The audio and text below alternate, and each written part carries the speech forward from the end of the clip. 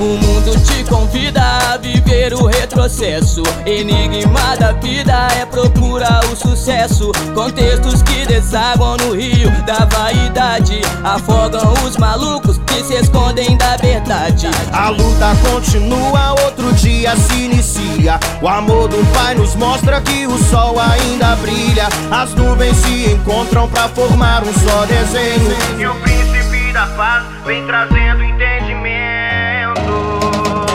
Desacredita não, porque ele tem todo o poder. Se você não sabia, tá na hora de saber. Desacredita não, se oriente por favor. A loucura de Deus é firmada no amor. Desacredita não, porque ele tem todo o poder. Se você não sabia, tá na hora de saber. Desacredita não, se oriente por favor. A loucura de Deus é firmada no amor.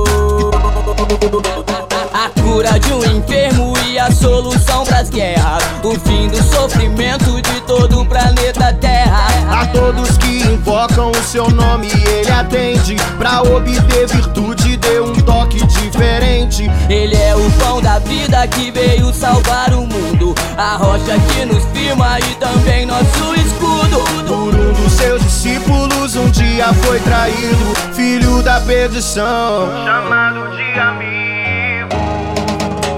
Desacredita não, porque ele tem todo o poder. Se você não sabia, tá na hora de saber. Desacredita não, se oriente por favor. A loucura de Deus é firmada no amor. Desacredita não, porque ele tem todo o poder. Se você não sabia, tá na hora de saber. Desacredita não, se oriente por favor. A loucura de Deus é firmada no amor.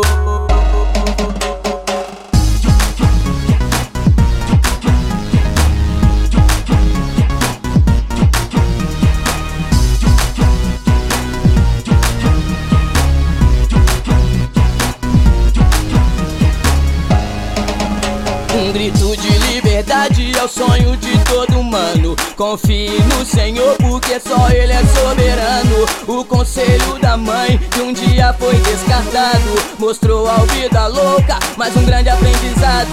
A vida sem Jesus é um suicídio lento. A mensagem da cruz é o nosso maior exemplo. A maior recompensa de um soldado que se alista. Se é pra entrar na guerra, mano, não desacredita.